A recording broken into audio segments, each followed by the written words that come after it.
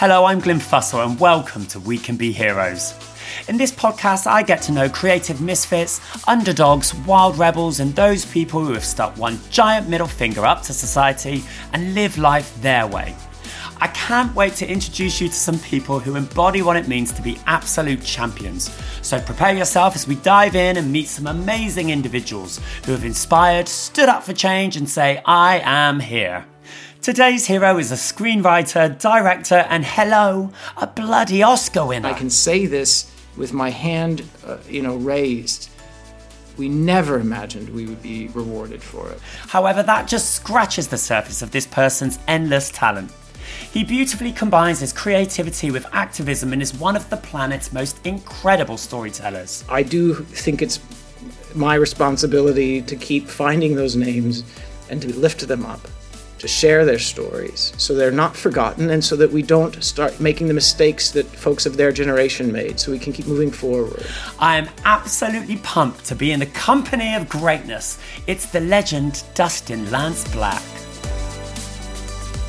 Do you know, I am so excited to talk to you.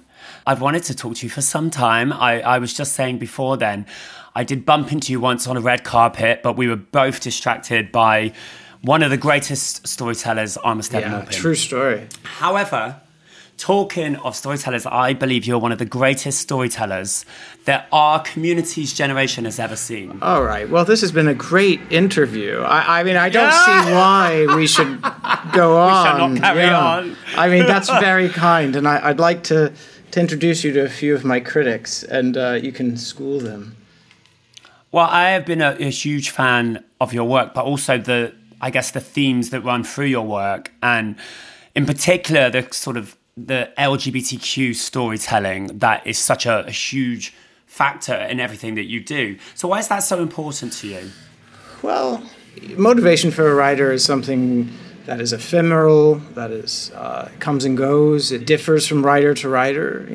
I know writers who really want to make the money or use it as escapism, and they put on capes and fangs and go out into outer space, which, by the way, I love that. That's kind of my favorite stuff to watch. But for me, it's some of writing, at least to this point in my career, has almost been like therapy, which is, can I write the stories that I needed but couldn't find when I was a youngster?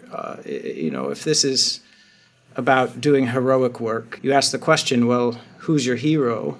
And I hope each day, and I fail each day, but I hope each day to be a hero to that kid who's still in there, still hungry for an idea of safety, security, acceptance, love. These are things that have just been missing for far too long from popular culture. And I know we feel like there's been this flood of queer stories being told, but it's going to take a deluge for decades to get to the point where we have enough of our stories told that it starts to paint an accurate portrait of who we have been, who we are, and where we might go. Don't you find that line of queer history, I guess, it takes such courage to tell those stories, and like you said, it takes a lot of progress to tell those stories. Unlike mainstream straight culture, we don't have the big book, religion, we don't have that genetic line of families that tell stories as we go on. So it's down to those great storytellers like yourself, like Armistead Maupin, to dip into our history and tell those stories.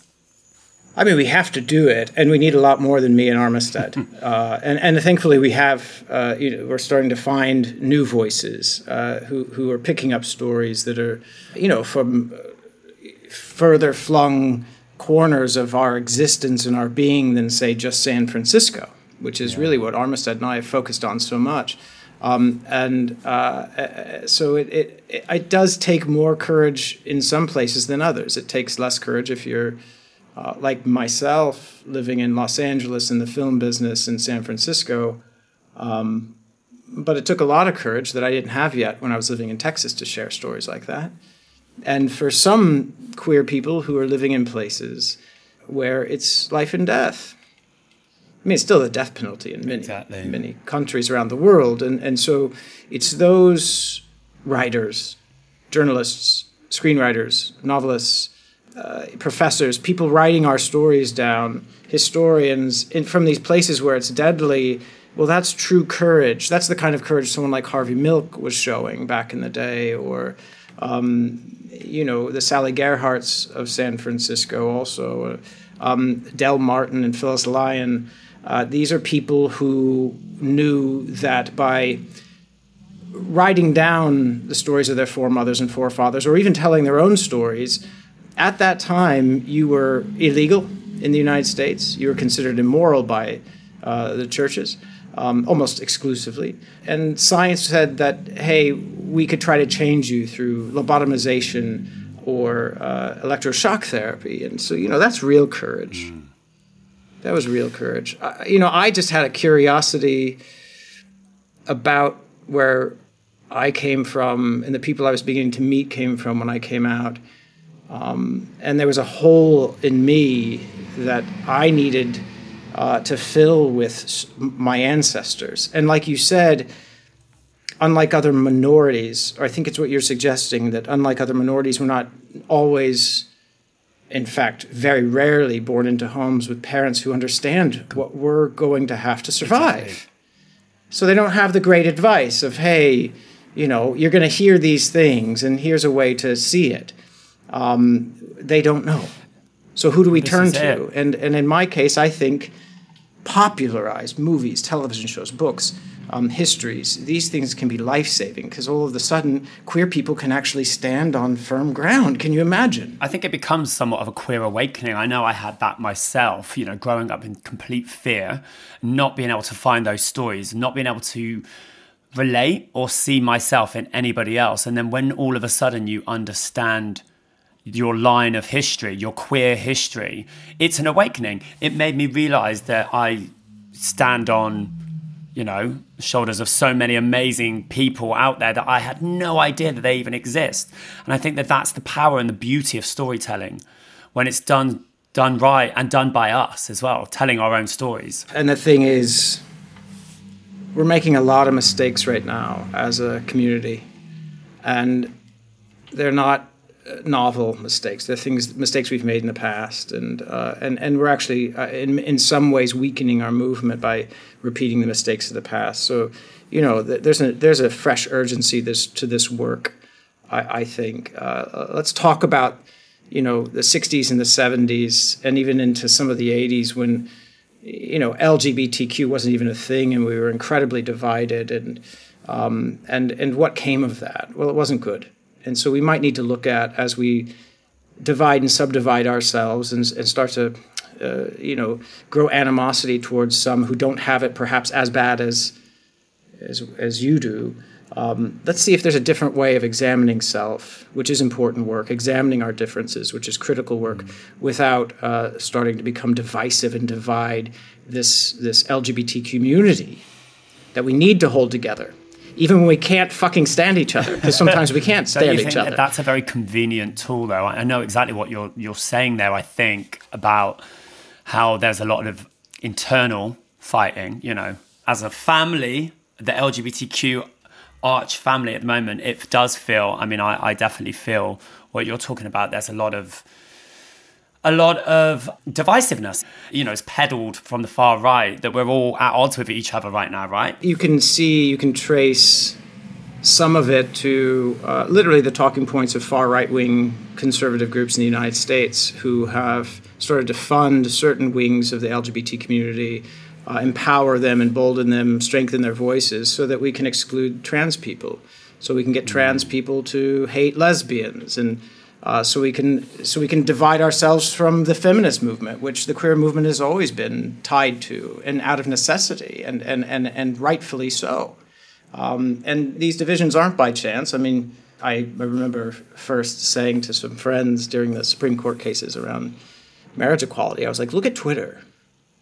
There's some really divisive, demonizing, hateful, internal fights happening in the LGBTQ community. Again, familiar divisive words being used, but almost entirely fueled by fake profiles, clearly Yeah. fake profiles. And in fact, now that we're more savvy, look back, and it has weakened us in some ways. So, I hope there comes a time when we can celebrate the examination of our differences, because we are a very diverse family. Yeah, we are.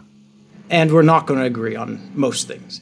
And we're going to have fights and squabbles, of course. But is there a way for us to stay unified in our work to make the lives of future generations of LGBTQ people better than ours have been? Can we unify around that? I think one thing that we as a community collectively can do is take trauma, take hardship, and create something that is positive, that does have hope and a light.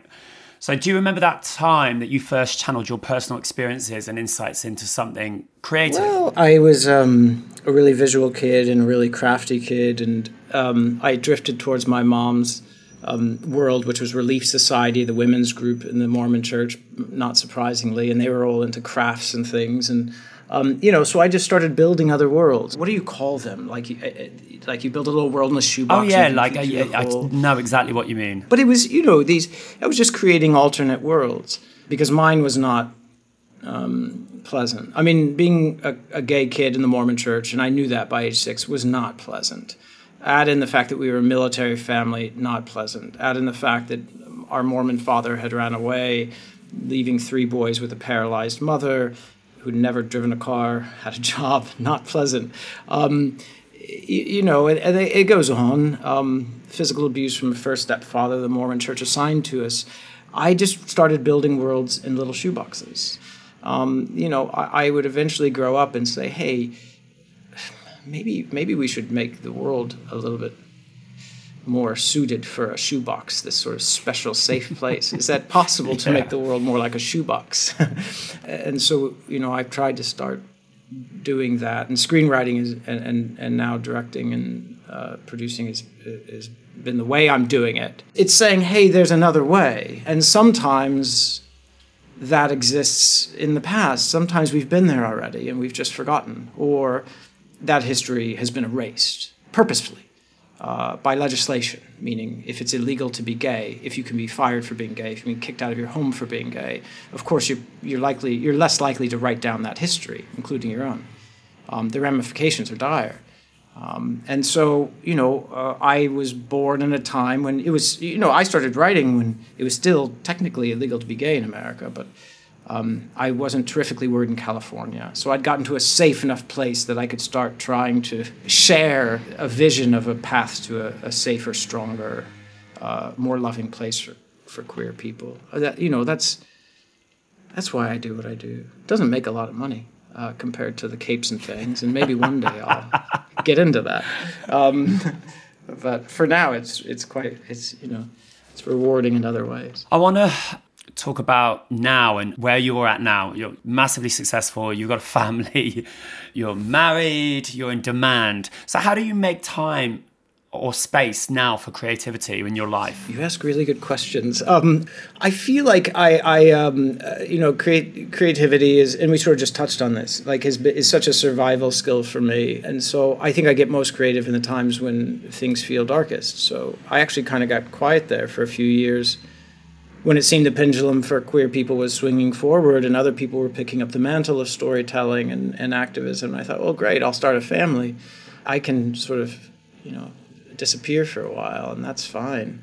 But I have a real dread of where LGBTQ equality is going, and not just the headlines which shout that the pendulum is swinging backward, but that if we don't reignite, our spirit, which is one of locking arms with not just other queer people, but other groups that are in trouble, because perhaps they're seen as too different. If we don't create those coalitions of the us's again, we're in real trouble. And my family's in real trouble. So frankly, it's now moving in. If you see that, all of a sudden there's TV shows and films lined up again that'll be coming out, it's because I feel a sense of urgency. And if anything, I have to really prioritize my family, because that is what is most important to me. So what I the creative time is always there, and it comes at 2 a.m, and I have a little notepad beside my bed, or if you ever see me walking around London, I have a little black, sketchbook in my hand all the time. It's always there, and I actually have to put it to sleep sometimes so that I can go become the Lego building tickle monster that my son needs and that I love being. So it vacillates between like making time for creativity or finding the motivation for that. And right now I'm hyper motivated and creatively. And now it's about making time for what's most important, what feeds my heart, which is my son and my husband. You mentioned before then about this moment in time in history for LGBTQ people. And I'm glad we're talking today because I'm kind of with you. I have a genuine fear and I just feel there's a moment of real unrest, and it feels quite appropriate to be talking to you today as someone that won an Oscar for the film Milk, because there's so many quotes that Harvey Milk said that feel so current, so they could be said today. One in particular is, it takes no compromise to give people their rights. And right. I think that it's wild to me that we're still justifying our existence and people are still living in fear, and that quote rings so true today. Unless, queer people become the majority, which is probably not going to happen. We are different and we are a minority, and I'm fine with that. And we should be celebrated for that. But when you saw COVID hit, when we saw, nations drifting into authoritarianism, when we see war being declared in Europe, Trumpism alone, which was fueling people's hate, liberating their hate and discriminatory nature. This is all about when we hit hard times and people feel like their lives are shrinking, getting smaller, getting less livable, their fear for their children's lives. They start to want to get taller again, get back to the same height, and sadly they seem to make stepping stools out of minorities. They start to want to step up onto someone's back, to get back up onto some platform or stage where they feel whole again. And so when you see the world taking a dark turn, beware, minorities. People will try to make you into their stepping, stones, the steps to a stage, a ladder of some sort. They'll dehumanize you. They'll push you down because it makes them feel better. This isn't all people, but far too many. And worse, there are those who do it without thinking, that's most. And then there are those authoritarian leaders who will say, hey, you want to feel better? Step on those guys. That's okay. I'm giving you permission. And we see that across the globe right now. And so our rights are under attack because we are a minority. And frankly, they will always and forever be under attack from time to time. I go on these speaking tours, particularly in the U.S., and the young people say, I'm exhausted. When does it end? When do we win? When is it over? And I say, well, never. And if you're tired, rest for a year or two. That's fine. But come back. It makes you stronger. It builds your soul. It makes you glow inside this work. It's okay to take a rest for a while, but come back. In the same way, if you want big muscles and to be strong, you go to the gym, you come home, you feel sore the next day and tired, maybe, or at least I do. My husband doesn't. But I do. And you might take a day off and then you come back. And guess what? You're getting stronger. Is it easy? No. It's hard work. It's hard as an activist or a storyteller or a queer person just trying to make headway. It's hard not to personalize all the attacks. But you have to.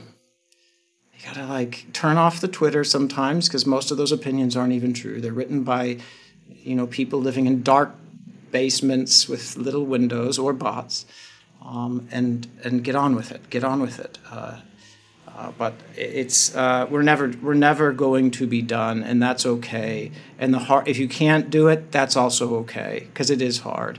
If you need a break, take it, but please come back and know that each time you dip your toe in, even if it's just to give some money or to go on a march or to create a little coalition between yourself and another group that needed help, offering up your help to, another minority group in need. These things are going to make life better for a kid that's like you were once. It might never fuel you personally, but take joy in knowing that a little kid somewhere isn't going to have to experience the pain you did and the fear you did, thanks to you. Let that guide you. When I think about a time in history myself where I felt a lot of fear for our community, even though at that point in time it wasn't about my community, it was about myself. It was the early 90s when the AIDS and HIV was very much everywhere and it was being fear-mongered onto us. And I remember one story in particular that really it just had such a lasting effect on me. And that was the story of Pedro Zamora, who you made a film of in 2008, who was a cast member on Real World, or maybe you want to share, because I think there's a lot of people that don't know that story, and it's still just holds, because I was so scared for so many years after that. So scared for my own life watching that and watching what happened to Pedro. I get goosebumps if you were looking at my arms just saying Pedro, because I think he was so courageous. And it was the early 90s when the Real World got going. And just for people listening who don't know or weren't there or don't remember, reality series it was a new form. And MTV was really big into it. And there was a producing team, Jonathan Murray and Mary Ellis Bunham, and they decided they wanted to create this show called The Real World, which was, it was this docu-series that was supposed to appeal to youngsters on MTV. Okay. Well, they said, listen, what we're going to do is we're going to make it look like their real world. And John Murray was insistent. That means we have to have at least one queer person in the cast each season. That was a huge, revolutionary idea. Not only would we start to meet and see people who were of our family, they would be lifted up nationally under a title that said The Real World. And his theory was by reflecting youngsters' experiences back at them, meaning they probably were starting to meet some queer people.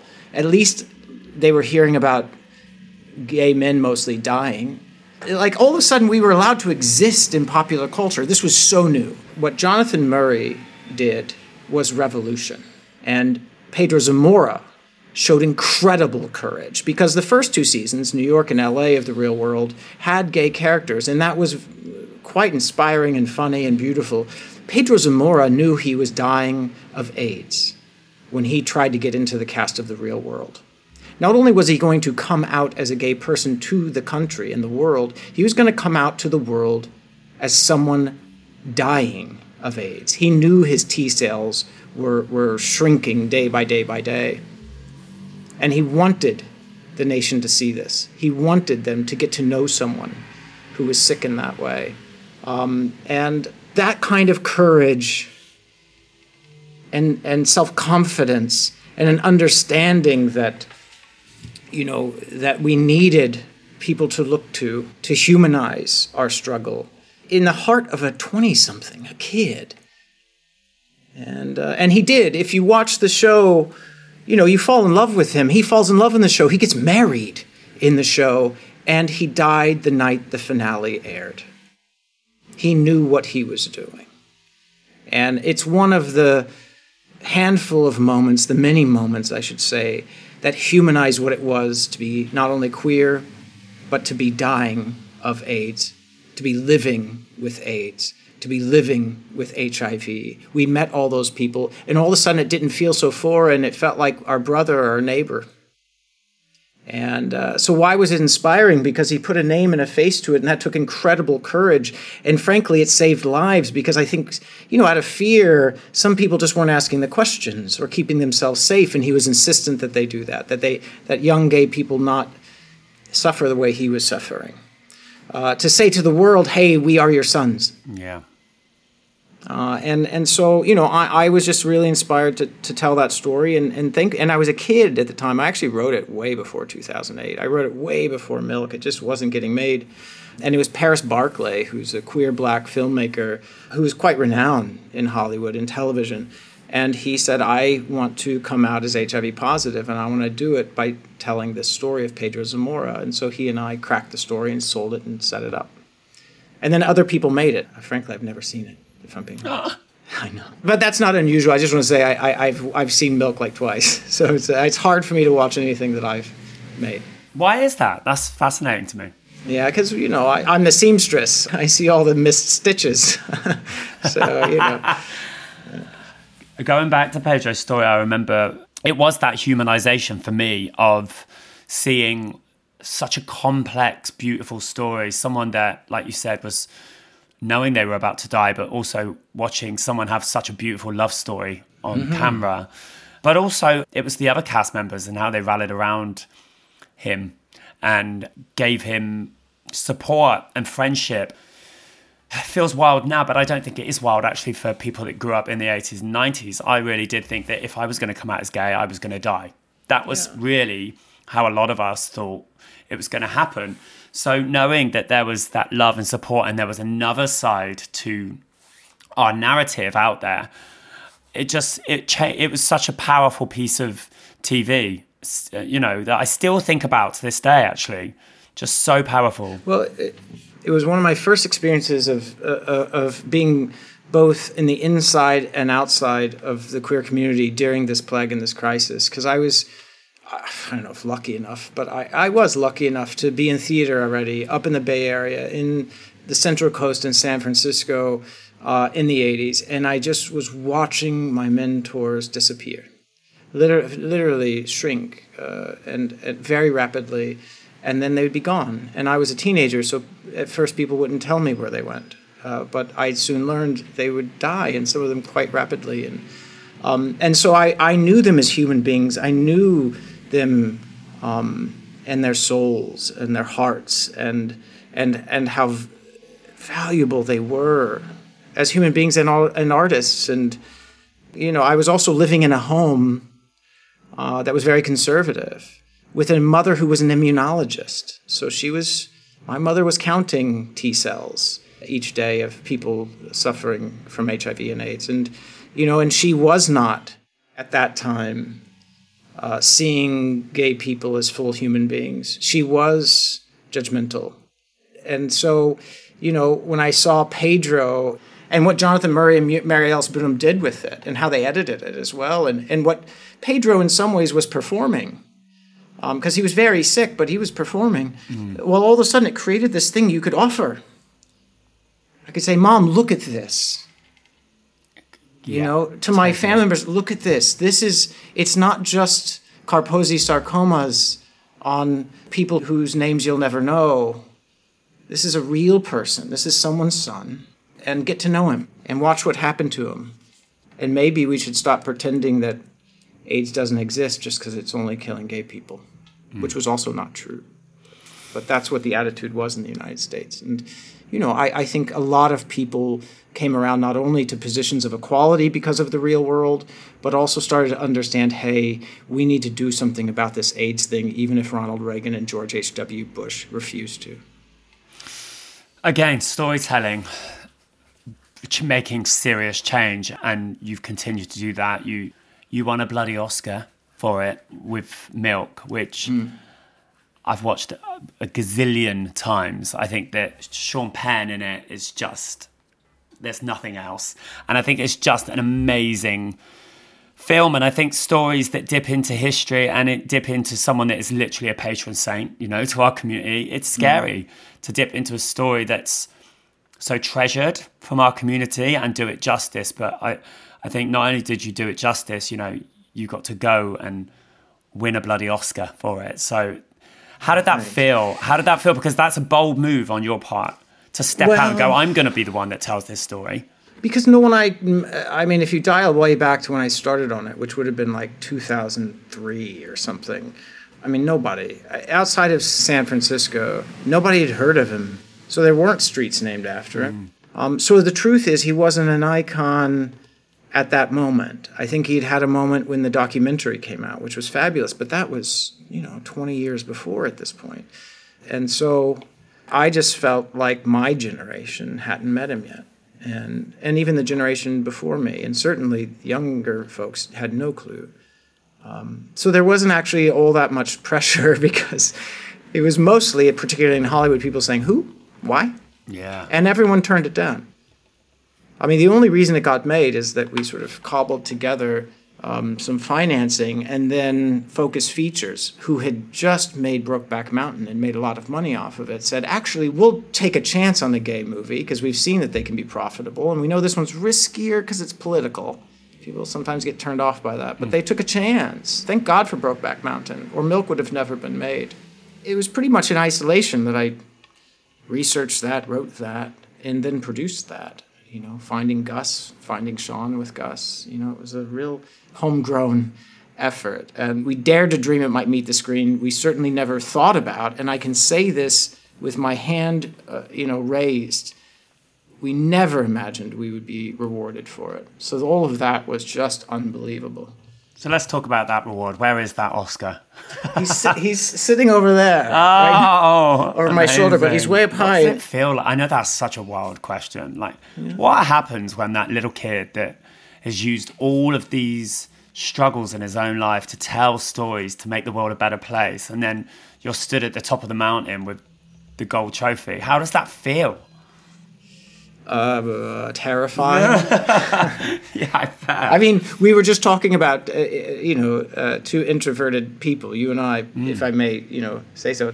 Like, I wasn't growing up dreaming of getting in front of 1 billion people and making a speech. And if I was, it was a nightmare. So it was quite a moment because of what was happening in California and the United States. That was certainly a time much like now where the pendulum was swinging backward. And I knew there were, like I said, young people who would be tuning in and listening, and perhaps I had a responsibility to do for them what I never had done for me, to say the things that they might need to hear that I never did. And in fact, it was my Mormon military conservative mother who the night before the Oscars reminded me of that. But I mean, this is Wildlands, is that, a lot of people win that Oscar and go, do you know what? I'm going to Mauritius. I'm going to masturbate over myself for 2 weeks and just big myself up. But maybe I did. Yeah, maybe you did. Maybe I did. But instead, I feel that you carried on. You used that platform because, at the time, obviously, marriage equality in the States and Proposition 8 was very prevalent. It was happening. Yeah. It was really there, and it was affecting people all around, and it was affecting you. So I love it when someone takes a glamorous moment and then gets straight back to work, and that's what you did. Yeah, I mean, I was a kid, man. I mean, I was in my 20s when I was writing that, and that's really young for a screenwriter. Screenwriters, we come into our own in our 50s, so I'm not even there yet. I don't think I made all the right choices, to say the least. I did fuck up a lot, but the one thing I was grateful for was having that mom who has this moral compass and a sense of justice and hadn't come around to a position of equality through a lot of conversations and meeting people and her courage, really, to meet people. And she was the one who insisted that I fulfill the promise I made on that stage, which was that queer people would see marriage equality because that's what was on the ballot. And so, I worked really hard to make sure that promise I made on that very big stage was not a lie. And that was motivated. Yes, of course, it was really meaningful to me, but I certainly also was going to listen to my mother. and so I didn't make a whole lot for a few years. And I didn't make things that were very good. If you're making a film, if you're writing a book, it demands your full attention, and then you're still lucky if you do anything of worth. And so if you've only got one eye on it, don't look at my Rotten Tomatoes meter in the 5 years after winning that Oscar, because it is rotten. Well, look, marriage equality, we're in a different place now. You played a huge part in that, and obviously that's played a big part in your life. I talk about this all the time, actually, on the podcast. I love nothing more than love. I could talk about love till the end of time. I'm such a lover. I'm such a soppy tart. Me too. Let's do that. The feeling I get from you and your very special husband is that you have total respect for each other. You come from these different industries, different countries, but the unity feels unbreakable. Yeah. 10 years in, I think I can now say definitively yes. So when did you meet Tom? How did you meet him? It was 10 years ago. And he was in Los Angeles to, present or pick up an award. And a friend told me that he was having a dinner where some of the athletes from that award show would be there. And I was like, well, I'd hate to miss that. Even though I had a script due for J.J. Abrams the next day, which never got made, partly because of this. There he walked in incredibly late with some beautiful women with him, and it all seemed quite intimate. And I thought, okay, well, I should go home. This is nothing good will come of this. And it was getting very late. And then a friend across the table said, "Don't leave yet. He's Google searching you." So I was like, "Oh, okay." And I didn't. I'll stick around for that. One thing led to many others. And, he put his number in my phone later that night with a winky face after it, like a little semicolon and a parentheses, as we used to do. And I'd never heard of a straight man doing that. And so, we got to know each other. And actually, the sweet thing that happened that may not have happened had we not been separated by a continent and an ocean is he left to go home, and so we had to actually talk. And I don't remember what program we were using back then, but there was some video chat program, and we were just talking, text. And so by the time we finally saw each other again in person, months of conversations had happened. And you really got to know each other. You're almost pen paling. I mean, sending mixtapes. I knew him so well, and I also now know that he's very famous over here, and that's something I did not know back then in the United States. So I got to know Tom. I wasn't getting to know Tom Daly, and I think that made a difference to both of us. And he had no clue, nor did he seem to care what my resume was and what I had done, and that was refreshing for me. And he had won his first Olympic medal, I had won the Oscar, and we were both in a depression, which we didn't dare tell anyone about because that sounds absurd. But he got it, and I got it, and we both lost someone very close to us, my big brother and his father in the year just prior, and we were able to share those feelings around finding great success, but not being able to share it with someone who you love so much. And so, it was just a wonderful turn of luck. That movie for JJ probably would have sucked anyway, so who cares? There you go. Yeah. I mean, 10 years on, which is such an accomplishment, but how do you protect a very, like you said, the level of fame has only got bigger. How do you protect such a public relationship and keep those special moments to yourselves? Wow, that is something that's gotten increasingly difficult, if I'm being honest. Here in the UK, I don't think I have much of a profile. And having lived here for many years now, whatever profile I had in the US has kind of gone down. And, as a kid who likes to build worlds in shoeboxes, that's fine by me. But Tom, he gets a lot of attention, and most of it is incredibly positive, and I mean that. But it is true that there are certain folks, particularly here in London, where there's a boundarylessness, and people can be invasive and dismissive of your partner. It has on occasion here become a little dangerous. And I wish there were better protections for couples, or a culture that respected people's privacy just a little bit more. I mean, if someone comes up and says, "You're Tom Daly, can I have a picture?" Well, that's lovely. Yeah. Nothing wrong with that. That's amazing. And you have a conversation, and we've had such moving conversations. But there are some people who, they have more of a wolf-like instinct, and they want to separate you and divide. And you see that here. So that's hard.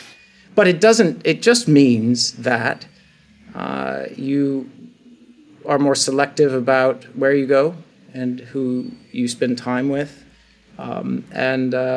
Because I think you hit the nail on the head, you have to protect the relationship between Tom and Lance, and now Robbie. Not Tom Daly and Dustin Lance Black. Right.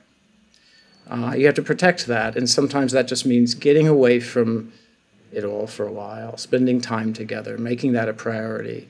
And it means perhaps your social time out and about shrinks a bit in protection of that. Do you find that, you've created that world for the young version of you in the work that you've done, and now obviously you and Tom have a son, and you're now trying to create the world that you want your son to live in, right? Create it, protect it. If you want to start giving a damn about climate change, have a kid. It's not in theory anymore. Yeah. It's like, oh my gosh, what am I going to leave for this little thing? What are they going to have to bear? You want to create something that's better for them. And what a terrifying time to be a parent when it seems that it's going to get worse if we don't really act now and aggressively on things like climate, on things like equality in the United States, on things like guns and the lunacy of American gun law. There's a reason we're here.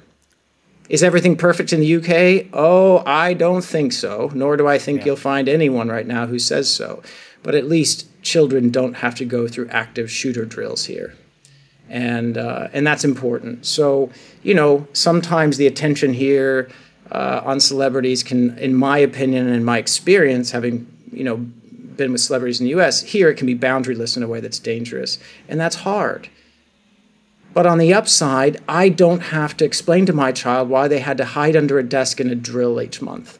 Yeah, that's terrifying. And they can learn. And so in that way, hats off to the United Kingdom for being sensible about such weapons. Really, truly.